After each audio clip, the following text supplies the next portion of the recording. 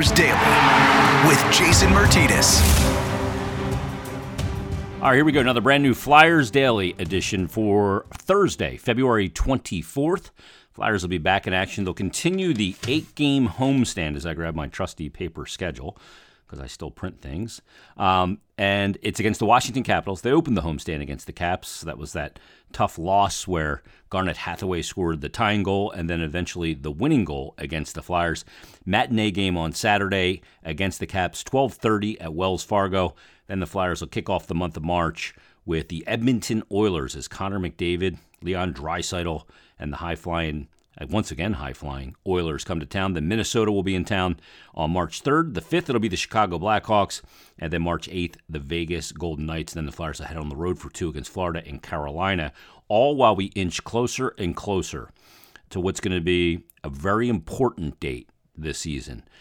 The trade deadline is always important. If you're a team that's ticketed for the playoffs, it's important because you can bolster your team, although I've never been a big acquisition at the trade deadline to put you over the top because rarely are the players that are really going to put you over the top available. But you get it for depth and some more security. You can always use more defensemen. You can always use some goaltending depth. Flyers will have both of those things available to potential playoff teams at the trade deadline. But they do have a rarity at the trade deadline, and that's a player of Claude Giroux's caliber. So we're kind of inching our way towards it. We're now within a month of the NHL trade deadline. Again, it'll be on Monday, March 21st, and we'll see what happens between now and then. And there's a lot of players that could be ticketed for a new team to put on a new jersey and make a run at the Cup. Claude Giroux certainly looks like he's going to be one of them. Rasmus Ristolainen looks like he's going to be one. That could be one that kind of comes down to really close to the deadline. I know the Flyers are interested in signing him, and he brings something that they needed, and they need more of, frankly, in my opinion, is that snarl, that grit, that physicality, that tenacity. They could use a little bit more of that, and if you lose Rasmus Ristolainen, you're going to be looking for that again. So, and maybe even more of that this offseason. So we'll see how that one plays out. Justin Braun is a guy to me that fits on so many teams because of so many different reasons. 1, can still play.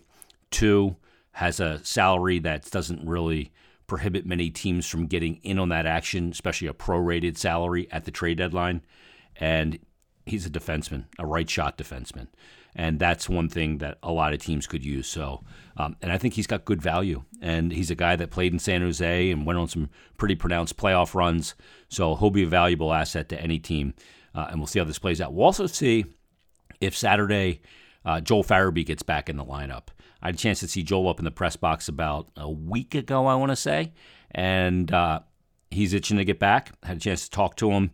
And hopefully he'll be back in the lineup come Saturday when the Flyers take on the Caps. Love to see him get his season going again and really finish strong because his development, we've talked about development so much on this podcast in the What's Wrong with the Flyers series, and we're going to get to another one of those coming up.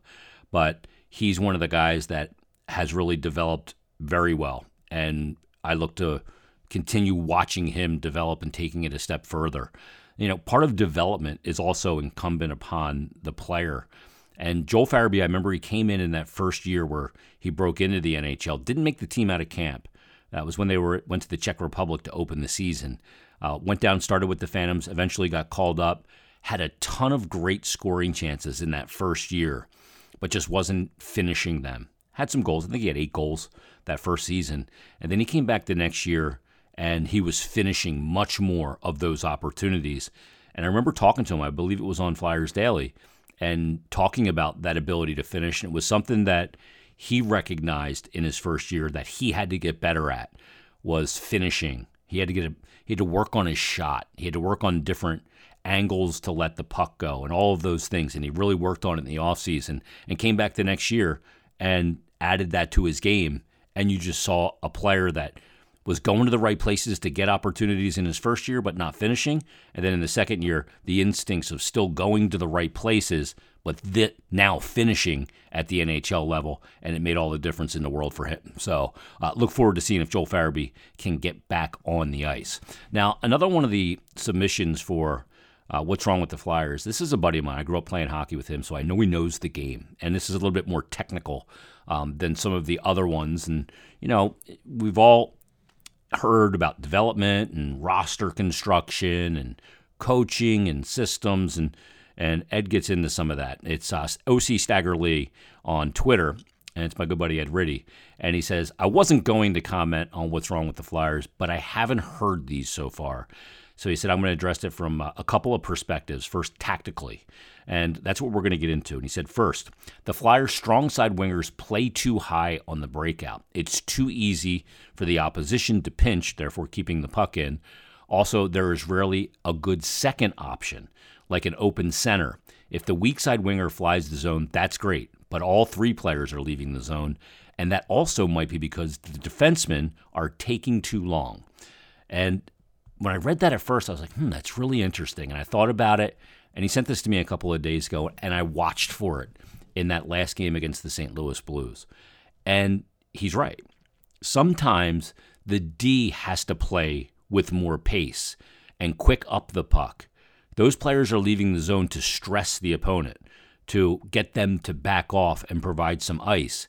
The D sometimes seems to kind of go D to D or regroup, and it doesn't seem like it's on the same pace as the forwards looking to get back on the counterattack. And that's a great point that he brings up. I think the defensemen sometimes are taking a little too long. It's one of the things you lost when you lost Ryan Ellis, was that ability to make that first pass and get right back on the opposition quickly and get them on their heels so you can get up the ice with pace, obtain the zone, and get in on the forecheck, create opportunities off the rush. He's the best first passer they have.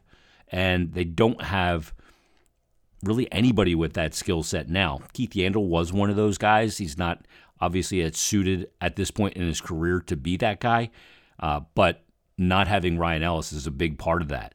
Travis Sanheim does it a little bit, but to not have a guy that can give you those quick ups, and when the forwards see possession flips, and you got a guy that's going to not only get that puck, but make a really good first pass, that puts a ton of stress on the opposition. So great point by him. His second point was Flyers are too easy to break out against. Now, this is something I have talked about more when Alain Vigneault was still here, but they're still running a 2-1-2 split forecheck in the offensive zone, which is a very aggressive forecheck. And if you don't have speed, you don't come into the zone when the puck is dumped on a 2-1-2 forecheck and have the forwards get in deep on those two defensemen, then it is very easy to break out against. It's one pass, it's beat, and then it's numbers the other way. And what Ed said, he said, I'd love to see the Flyers run a 1-2-2. That creates more turnovers. Well, the 2-1-2 actually will create more turnovers if you have the right personnel to run it and you execute it properly, because it's a high-pressure, high-risk forecheck. The 1-2-2 is a little bit more passive, but you will get those pucks high in the zone because you have two forwards high and just one low.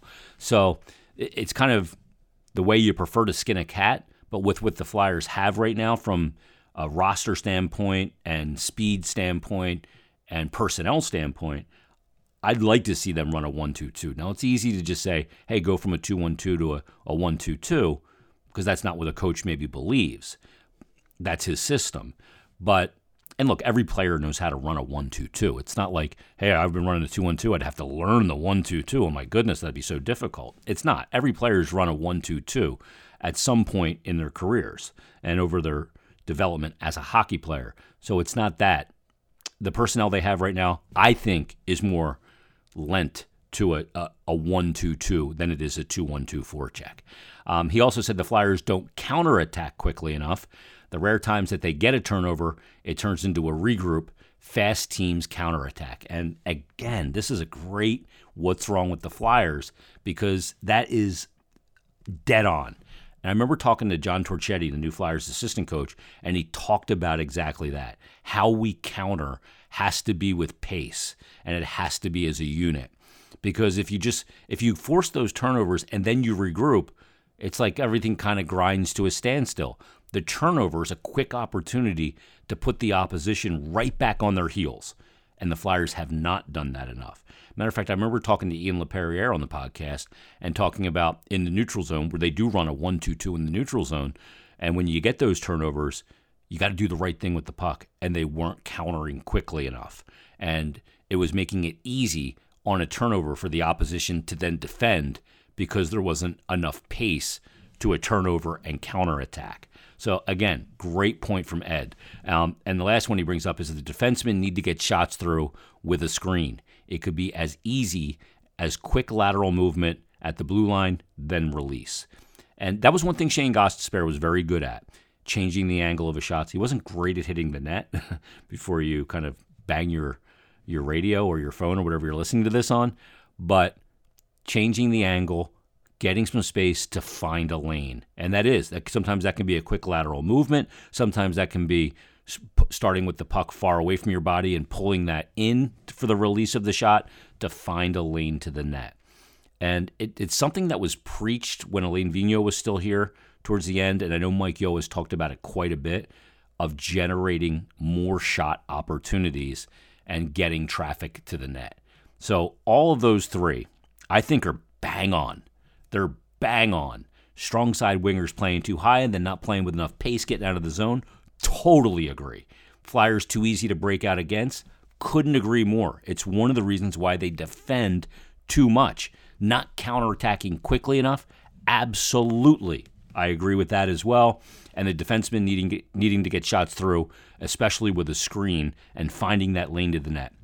That is 4 points that Ed made. And I think he nailed all 4 of them. That's a going 4 for 4 at the plate. Home run on each one of them. Great job from my boy Ed Riddy. I knew I could count on him to give me some great hockey knowledge. And they're great points. So I ask you, when the Flyers come back on Saturday against the Washington Capitals, look for those things. Are they counterattacking with pace? Are they getting shots through from the point with traffic to the net? Are the wingers too high and making it easy for the opposition to hem them in and stay on the forecheck and stay in their zone? And are the Flyers too easy to break out against? Look for those 4 things, and then hit me up on Twitter and let me know if you're seeing the same things that Ed saw. And now that he mentions it, I totally agree. Great What's Wrong with the Flyers email. A lot of technical stuff in there. I get it. But it's great information and great analysis. So that's why I love doing the What's Wrong with the Flyers series. Because you guys are knowledgeable. You guys know what you're looking at. And that's proof positive right there. All right, we'll have another brand new episode of Flyers Daily coming up tomorrow on a Friday. Everybody, enjoy your Thursday. We'll talk to you tomorrow on a brand new Flyers Daily. Walk away, I walk away.